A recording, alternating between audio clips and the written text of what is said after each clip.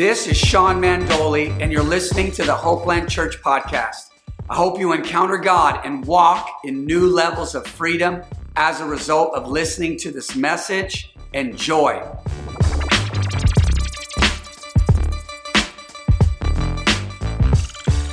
What's up, everybody? We hope you enjoyed worship today, and we're about ready to get into the Word of God. And guess what? Those that are watching, you know this by the visual representation of this, but my wife is with me today. What? Yay! We're excited to speak together today. We got to study and pray a bit today about this. And so here we go. My wife's going to just open us up in prayer, and then we'll jump into the Word. Dear Heavenly Father, I thank you for this day. I thank you, Lord, for this community. I just pray, Lord, that as we continue to speak on this topic that we believe you've given us for our church community, I pray, Lord, that our words would be bathed in grace. I pray, Lord, that your Spirit would move through us and speak through us so that people's lives are changed and transformed by your word. So, Lord, we just give you room right now. We ask you to do what only you can do in people's lives today. In Jesus' name, amen. Amen. All right. And so we're just going to give you kind of like the main idea today, like kind of what we're going to talk about, and then we're going to jump to the Word. So what is it? So what is this, babe? Is this part 3? Yeah. This is part 3. He's such a preacher. Part 3 of... It's like, so we're going to do this, and this, and then we're going to do this and this. He's such a preacher. Go ahead, babes. Go on. All right. Preach. So as I was preaching, part 3. So what we're going to talk about today is... And so those of you that you're new to this month, our series, or even new to this church today, we're in the middle of a series called Triggers, Allowing Truth to Transform You. Okay, so today we're going to talk about, like, once we're triggered, once we react or we notice something in us that is not pleasing to God, okay? And we have had those moments. Maybe some of us are having those moments right now, or we will have those moments. We will. Because we are not perfect. And so once we're triggered, kind of like, now what? Yeah. Okay, like what happens? And so I'm going to read this question from our notes to kind of provide the context for today is, after we're triggered, what does God desire for us or even of us? And how do we respond favorably to Him? Because this will happen. So it's kind of like, how do we respond? And also, like, what is God doing? Yeah. So here we go. You ready? Yes. Okay. All right. And I will say this, if I can. Please. We're going to talk about some of those triggers that lead you toward God. But then there are also those triggers that give you good reminders of things. And I think the general nature of what we're going to talk about today is that triggers lead to some sort of action, some sort of response. So even if it's like a song, like we when we first met, Alicia Keys had just come out with her album.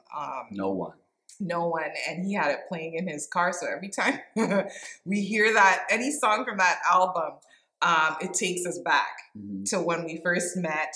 And that triggers a response, whether it's an, I love you, babes, I'm so glad that I met you, or let's plan our next date night, or it just triggers us to respond in a way that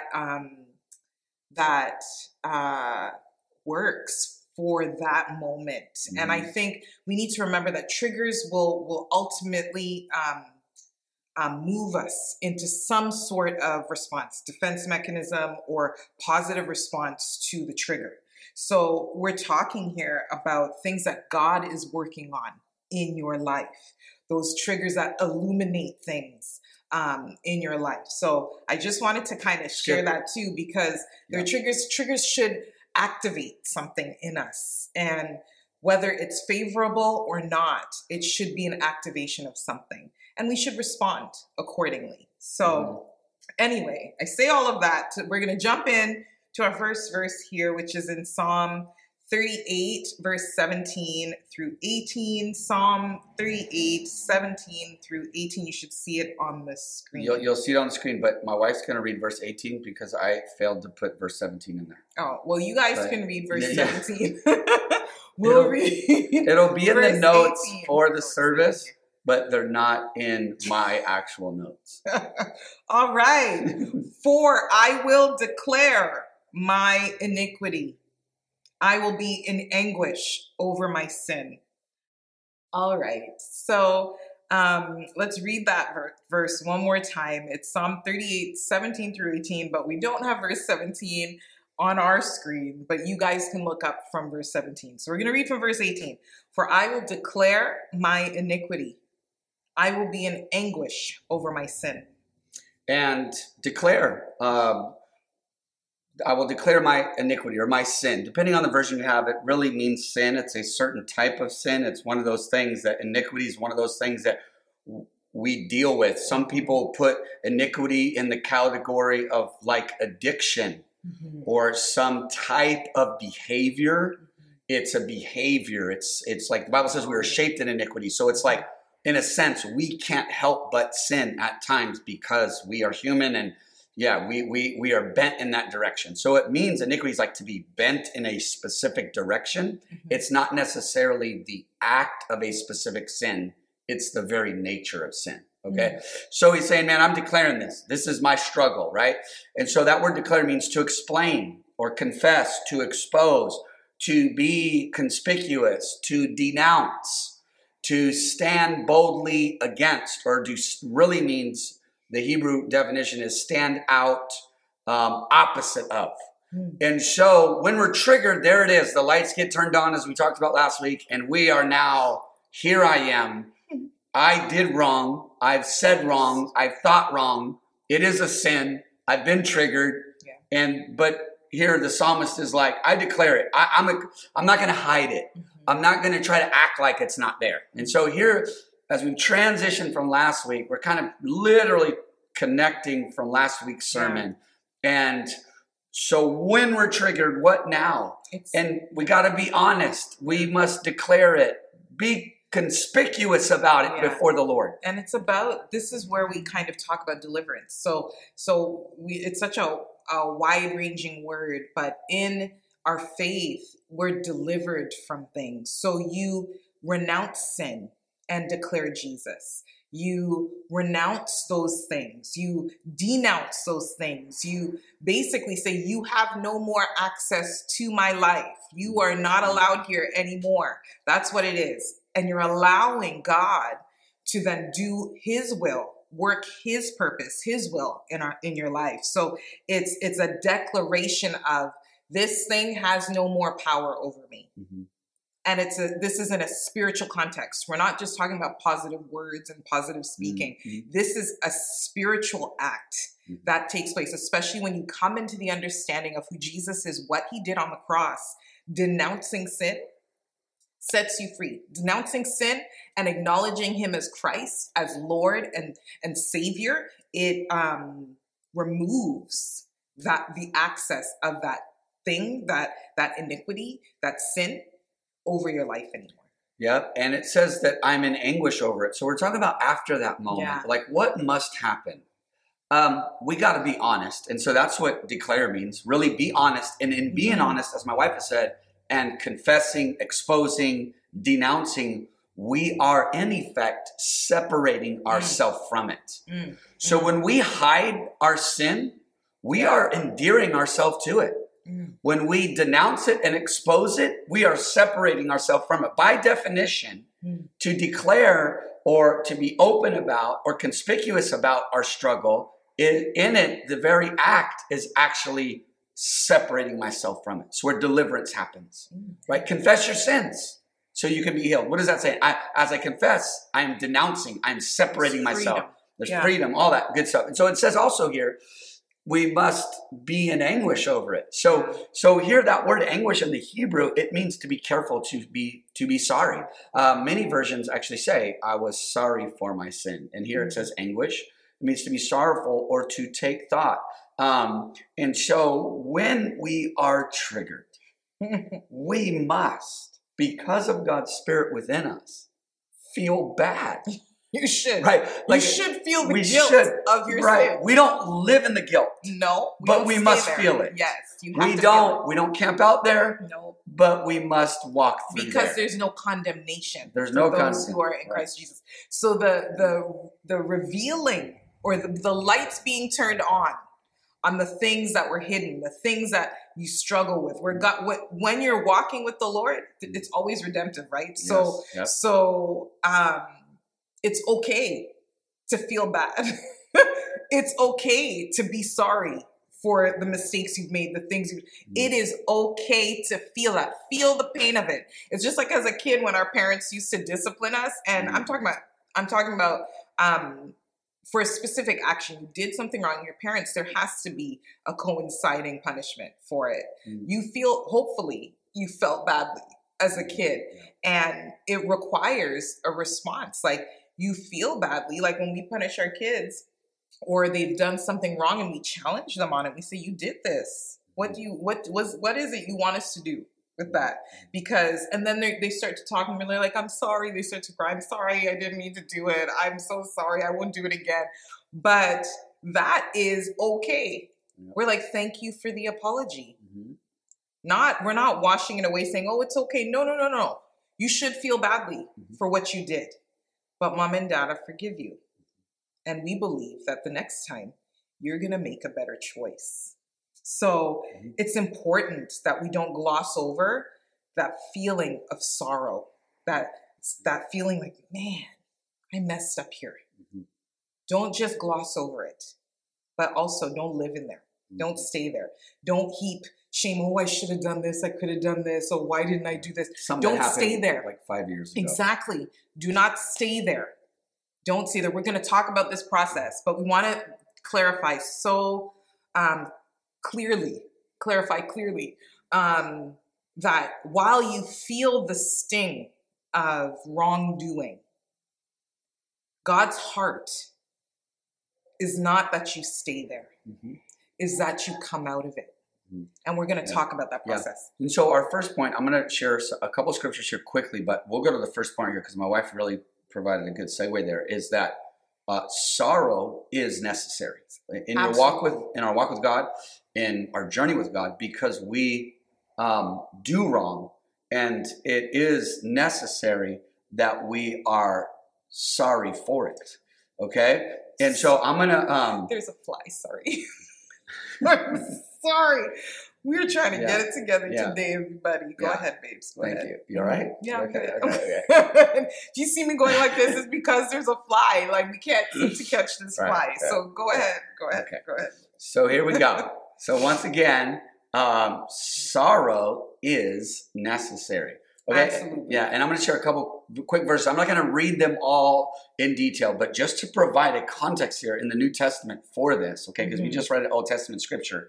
So in 1 Timothy 4, verses 1 and 2, kind of talks about how the Spirit of God's going to speak expressly in the latter times and all that. But it talks about certain people that they'll be speaking lies and hypocrisy. And the language used here in verse 2 of 1 Timothy 4, it says, having their own conscience seared with a hot iron, meaning they don't feel conviction. They don't feel They don't bad. feel that sorrow. And so we must feel bad, because if we don't, when we do something wrong, that is a problem. Okay, here's another verse in Ephesians 4, verses 18 to 20. I won't read it all because I really want to get into the meat of the message today, but you can look this up, Ephesians 4, 18 to 19.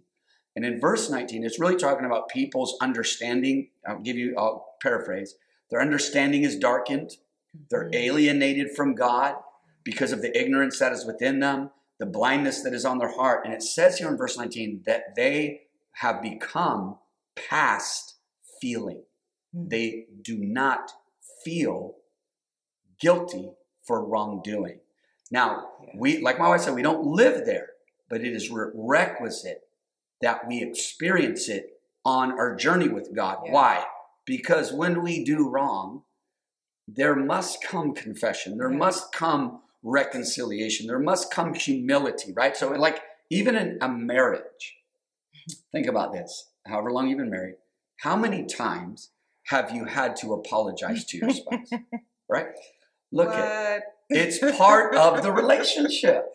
It's Right. healthy, normal, Yes. healthy relationships. So once again, sorrow is necessary. It's necessary. And if you don't feel, we just read scriptures about not feeling sorrow, not being repentant. Just keep in mind that if you do not feel sorrowful, you say you're a believer, a follower of Christ, child of God, and you do not feel sorrowful when you sin or do wrong, that is a cause for concern. Mm-hmm. Because if with the Spirit of God in you, the Holy Spirit convicts you. And without that conviction, we cannot draw closer to God. It creates, like you said, it creates a separation. And we would strongly urge you to consider your walk with the Lord if you do not feel a sense of conviction. It's really important. Go ahead. Okay, here we go. Let's start with that verse, babes. Go ahead. So my wife is encouraging me to start with this verse, so I'm going to start. Go ahead. Start with that verse, babes. Start with the verse. Go on. Okay, here we go. So 2 Corinthians chapter 7, verses 9 to 10. Here we go. What's our first point, everybody? Sorrow is necessary. Okay, let's check this out. Here we go. Verse 9. Now I rejoice not that you were made sorry, all right, but that your sorrow led to repentance. Sorrow is necessary. Here we go. For you were made sorry in a godly manner. So there is a godly sorrow. Yeah. This is not a condemning sorrow. This isn't a living in guilt sorrow. This isn't an indefinite, continuous, forever sorry state. Mm-hmm. No, but there is a godly sorrow. So here we go. For you were made sorry in a godly manner. I'll finish the whole verse. That you might suffer loss from us in nothing. Verse 10. This is the crux of the message today. Verse 10. For godly sorrow produces repentance, leading to salvation, not to be regretted. But the sorrow of the world produces death. We already kind of said this, but godly sorrow is good and requisite to spiritual growth and intimacy with God. If we don't feel the pain, there is a problem. There is a problem. It leads to repentance. Like godly sorrow should drive you to repent, because we talked about this last month. We talked about God's character. He's a loving God. He loves you. He cares about you. So when you feel that prick of, man, I shouldn't have done that, God says, come to me. Come to me. Come talk to me, because it leads to salvation. That's what it does. Freedom, salvation, freedom from that thing. God is like, come to me. Let me heal you. Let me restore you. Go ahead, babes. All right. So Acts 2:37 and to 38. This is after the day of Pentecost. Holy Spirit comes. Peter preaches this message. And this is after his message. Now, when they heard this, one of my favorite verses. What did they hear? The word. This is the word. They heard the word of God, the gospel of our Lord Jesus Christ. They were cut to the heart. I believe King James uses the word pricked. Pricked, cut to the heart, and said to Peter and the rest of the apostles, men and brethren, what should we do? Verse 38, then Peter said to them, repent. Sorrow, cut. Repent. Repent. Cut, pricked. What do we do? Repent. Repent. So I've been triggered. What now? Repent. Right? Take it to God. Repent. I said the wrong thing because of what somebody else did, or I did the wrong thing, thought the wrong thing, whatever. What do I do now? Repent. Turn to God. Turn to him. So then Peter said to them, repent, and let every one of you be baptized in the name of Jesus Christ for the remission of sins, and you shall receive the gift of the Holy Spirit. This word pricked in the Greek, kataniso. Okay, it means to be pierced all the way down. So it's two words. It means piercing down, meaning it's not just a little scratch, right? So this is what God wants. He wants to do this interior work. He wants to go deep in there. He desires, as book of Psalm 51, after David sinned, slept with Bathsheba, had her husband killed. In his psalm he wrote, Lord, you desire truth on the inward parts. And so this word is it's like pierced down or pierced deep. Yeah. Okay. God is a surgeon. He is a doctor, and he doesn't just do surface with stuff. the most steady hands possible. Yes, he's right. And his word is sharp. It's not jagged. It's not rusted. It doesn't have disease and impurity on it. This thing is pure. The word of God is pure. The Bible says converting the soul. The entrance of his word brings light. Here it is. That happened when he preached. Yeah. This is through the preached word. They were pricked. And this word cut deeply. It means to emotionally pierce through. So it touches our being, okay? Yeah. So God, it will and psychologically prick. Like he gets in the psyche, the mind, He's the all soul, up in there. emotionally stunned. Like, you know that one emoji where the eyes are like, you know what I mean? Like at times the word of God in a moment does that. It should be that. Why? Because it's deep.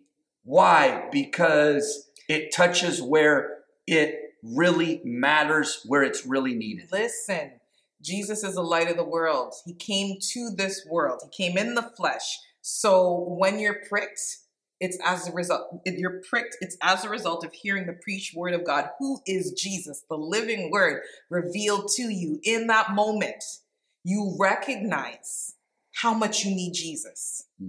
That is what it does.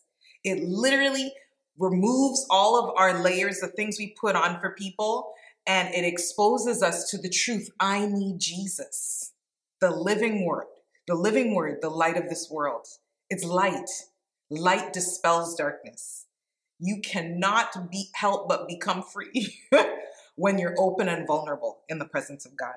So good. 2 Corinthians 7:11. Let's keep going. Verse 11 now. Okay, this is why sorrow is necessary. Okay? Yeah. Here it is. Yeah, and we'll jump back up there. But 2 Corinthians 7, verse 11, for observe this very thing, that you sorrowed in a godly manner. Say this with me, everybody. Say, Lord, help me. Lord, help me. To sorrow. In a godly manner. In a godly manner. What diligence it produced in you. What clearing of yourselves. What indignation. What fear. Okay, we're speaking of reverence, really. The fear that is reverence. Not the fear of intimidation, but it's a godly fruit. The fear of the Lord. Okay? So what fear, what vehement desire, what zeal, what vindication. In all things, you proved yourselves to be clear in this matter. Our next point is this. Not only is sorrow necessary, but it is redemptive. In God, all things can be redeemed. There is nothing beyond the touch of God. There's nothing so bad that God cannot touch, restore, redeem, heal, bring restoration to. There is nothing that cannot be reached by God's love, his power, and his redemptive nature. It's who he is. When we come willing, God says, here I am. Let me heal you. It's just such a beautiful thing because we're taught to hide. We're taught to hide. But God is saying, come to me, just as you are. So I can bring the healing you need. Not all these people, not all these things, not all these ways of doing things. I am the only one that can bring you fullness and wholeness, the fullness and wholeness that you desire. So good. That word here, what diligence it produced. Say that with me, everybody. Say produce. Produce. So it means to work out. So this is when God cuts deep. He's accurate. Yeah. He's precise. Yeah. And he is a surgeon. He wants to cut out the cancer. I think it's important that we say he's a surgeon with steady hands. Yeah. Because he's not making any mistakes. No, he's not going to slip up and cut an artery in there while he's dealing with some heart issues. Yeah. You know what I mean? Yeah. Like he is so precise in his care of you. And because he created you, he knows exactly how to do it. What he's working out in you. Yeah. There's no mistakes when you allow yourself. When you put yourself in the hand of God, he's like, let me work it out with you and for you. Yeah, so that word produced, this is what sorrow produces, godly sorrow. This word produce means to work out, to work fully, to bring about, to accomplish, to finish, to fashion, to perform. Yeah. Okay, and so it says this, you proved yourselves to be clear in this matter. Now we're going to get into something like just what this really produces in us, the beauty of godly sorrow, the beauty of feeling sorry for our sin, the beauty of wanting to do it right. And this word clear, it literally comes from the root word holy or hagios. This word clear is hagnos. It's an adjective. Okay? And so in the clearing of ourselves, it really means to prepare us for worship. Okay? So when we allow God to do the deep work, guess what? It brings us into deeper realms of worship and intimacy. Always. It does. And so even Paul told the Philippian church, that he said, we are the true circumcision. What is circumcision? Cutting away of flesh. We are the true circumcision who worship. Yeah. So the cutting, the surgical work of the Word of God, the Holy Spirit within us, prepares us for deeper levels and realms of intimacy and worship to God. It's a beautiful thing, isn't it? All right, so we're talking about the beauty of this redemptive process, which leads us to our next point, which is holiness is beautiful. This is actually my favorite point of the whole thing today. Holiness is beautiful. We're going to read Isaiah 61, verse 3. If you turn in your Bibles, look it up on your phone, whatever device you're using. Isaiah 61, verse 3 says, to console those who mourn in Zion, to give them beauty for ashes, the oil of joy for mourning, the garment of praise for the spirit of heaviness, that they may be called trees of righteousness, the planting of the Lord, that he may be glorified. And I just love this because it speaks to God's transformative work in us being a beautiful thing. It's a beautiful thing. Doesn't mean it's easy. It's a beautiful thing though. So when we're triggered and when we, in our truest form, in our most vulnerable moment, take it to God, we cannot help but experience freedom, healing, restoration, and it brings us into a place of holiness. Why? Because God is holy. God is holy.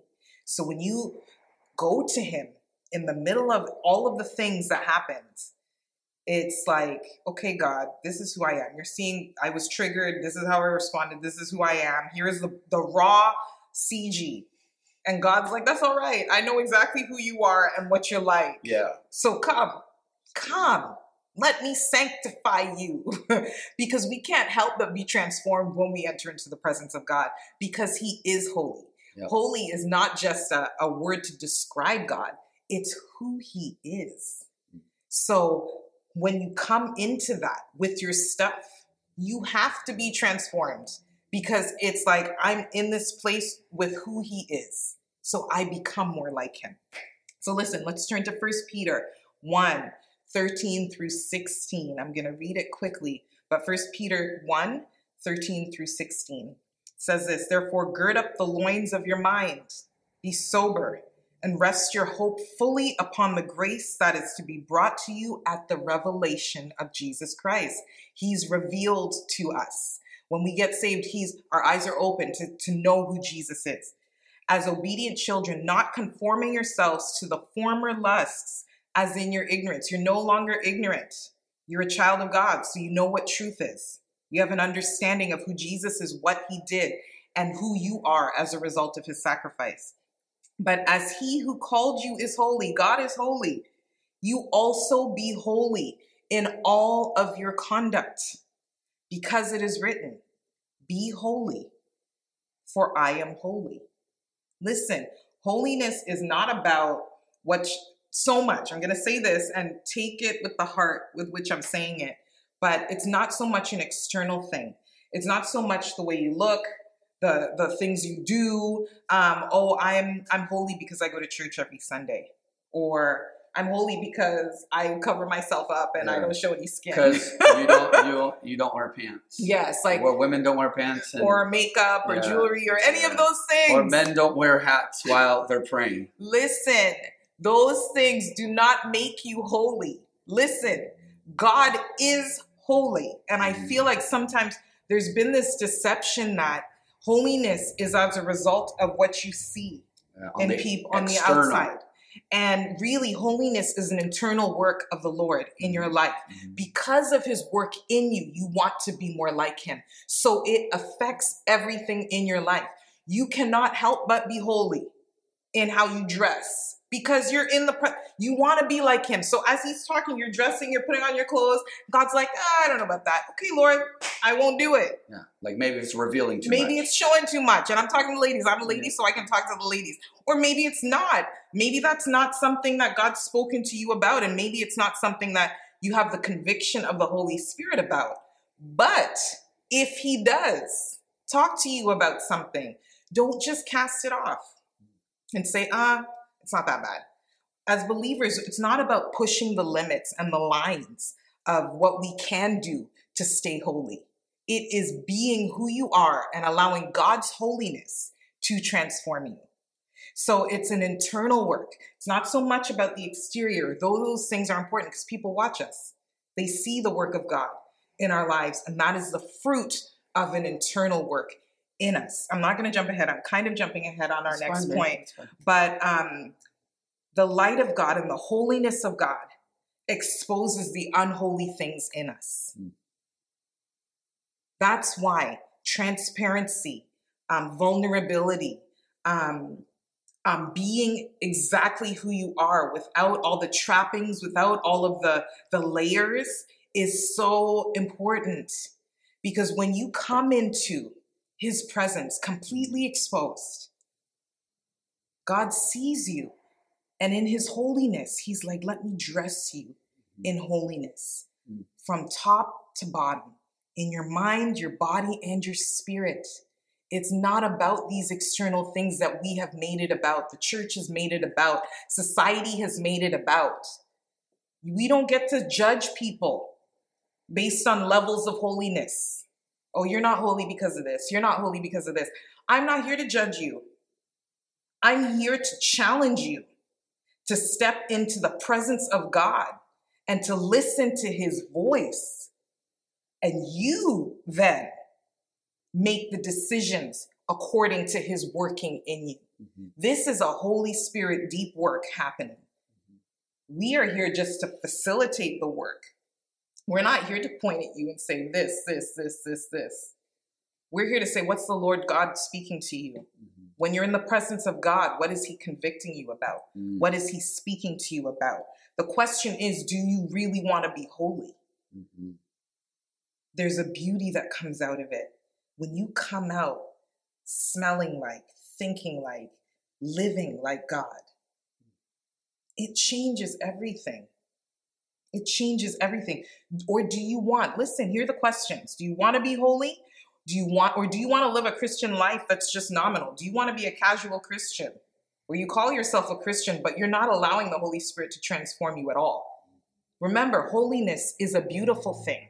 It's not a thing to be feared. It's not a thing to resist. It's not a thing to kind of juggle like, oh, I can work on this here, but on the other hand, you're living your life like this on this end. It's allowing the Holy Spirit to have a holistic approach to cleansing you from the inside out, making you more holy, making you like Jesus. Be holy, for he is holy. We cannot help but be holy, because when we're in the presence of God, it changes everything. Do you want to experience his power in its fullest essence? Do you want that?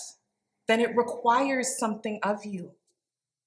It requires you to listen to his voice and to let that transformation come from the inside out. From the inside out. I really sense the Holy Spirit on this portion, because I think we've rejected elements of holiness because we think it's tied to a checklist of being a good Christian. And it's not about that. It's something the Lord wants to do in you. It's something that he works in you, that when you're in his presence, you cannot help but say, God, I want to be more like you. I want you to transform me to be more like you. Make me holy. Let me be an expression of your goodness, your grace, and your mercy. Don't reject it because some people have misinterpreted it. God is holy. Allow his holiness to transform you. All right, guys, I'm going to let my husband close us out. I talked for that whole point, but I really do love talking of God's goodness, his holiness. I want to be more like him. And it's really coming from a place of a pastor, a spiritual parent. Just when you experience the holiness of God, it does beautiful things. That's right. In your life, and people see the beauty of God's work in your life. So allowing him to do that positions you for even more in his presence. And that's our heart, that you experience God, his holiness, so it transforms you. Yeah, and so this leads us to our last point here. Last point. And it's learn to live a healthy interior life. Yeah. Because, if we're honest, like much of society, everything's external, everything's outward. And it's not that we avoid that or at all. No. It's just we would never want to focus on the exterior things that can have a picture of holiness at the neglect of a true inward work. Exactly. Because it's the heart that God is after. It is the heart. And so here we go. Let's read this verse here, back in Peter again here. But 1 Peter 3, verse 3 to 4, it says, do not let your adornments be merely outward, arranging the hair, wearing gold, or putting on fine apparel. And obviously in context, it's speaking of things that are very contextual to their culture. Yes. But the point is and he outward. Says merely. Yeah. Keyword merely. Yeah, like he's saying, don't let it just be this. So please, that is arrange the your point. Hair. Yes. Wear your gold. Yeah. Put on your nice clothes. Of course. But it should never be at the expense. All about that. Yes. Yeah. And true holiness is that of the heart. Yeah. And so, and hence triggers. Triggers are things that are internal. We're reacting outwardly, but something's going on inside. And God is saying, let me deal with that. Yeah. Let me have that. Surrender that. Yeah. Confess that. All that good stuff. Okay. Then it says, but rather let it be the hidden person of the heart. And so this is the whole core and heart of this series this month, is that we learn to live a healthy interior life, that we allow the work of God to happen. We don't neglect it, push it away. And sometimes I don't believe Christians intentionally are like, I just don't want God to deal with me. I really believe with all my heart at times it's because it is difficult at times. It is. It is very revealing. It doesn't feel good in the moment, but it produces fruit. And so rather let it be the hidden person of the heart with the incorruptible beauty, there's the operative word there, of a gentle and quiet spirit, which is very precious in the sight of God. So, and speaking of this Holy Spirit and working in us and stuff, and so many times I think, and we put this in our notes, is many times we want direction from God, but we neglect likeness of Christ. And so many times in our prayer time, we're asking for direction, and God's wanting to transform us internally. There's nothing wrong with asking for direction. No. That's part of our prayer. That's part of our prayer. Yeah. But let the desire to get direction from God, let it never absolutely take the place of becoming more like him, knowing him intimately, and allowing his work within us. No, it's good. It's kind of like plants. I call him my plant daddy because we have plants at home and we take care of our plants, our little babies. But a lot of times if you see that your plant, the leaves are not healthy or there's something happening with them and you're like, what's going on? A lot of times it's not on the surface. It's in the soil. You got to get to the root of what is happening so then you can have healthier plants. It's the same thing for humans. It's not an external thing. The plant might look all right. There might be a few rough edges on it, but it might look all right. But underneath, what is happening? Yeah. And sometimes you have to uproot the plant, replace the soil for the plant to thrive again. And yes, we're not trying to take away from the difficulty and the challenges sometimes of walking through things, because it can be difficult. Revisiting things that cause triggers can be emotionally taxing, mentally taxing. The beauty of this is that when it's as a result of God's work in your life, there's always fruit to reflect the work. There's always the beautiful fruit that comes out of God working in your life. It's not destructive. It's not meant to destroy you. It's not meant to tear you to shreds and to just leave you there. That is not the God we serve. It's there to help you become more like him. And it's not just about what we get from him. It's about knowing him. The goal is knowing him. That's right. Because when you know him, you become more like him. The whole process is beautiful. That's right. Holiness is beautiful. # holiness is beautiful. And it's talking about the inward work of Christ in us. All right, let me pray for you guys. Yeah. Father, we just thank you, Lord, for this Yes, word. Lord. We pray that it's planted on good soil. We pray that it produces fruit that remains. Yes, God. And we pray that we all that are in earshot of this word will respond favorably to you, God. We would say yes and amen to whatever you are doing in us, because we know that your plan is always good. In Jesus' name we pray. Amen. Loved being here with you guys today. Until next time, have an awesome week. We love you. I hope you enjoyed the message. And my prayer is that you will change your world as a result. If you're ever in the LA area, join us for one of our weekend gatherings. And don't forget to follow us on social media. Peace.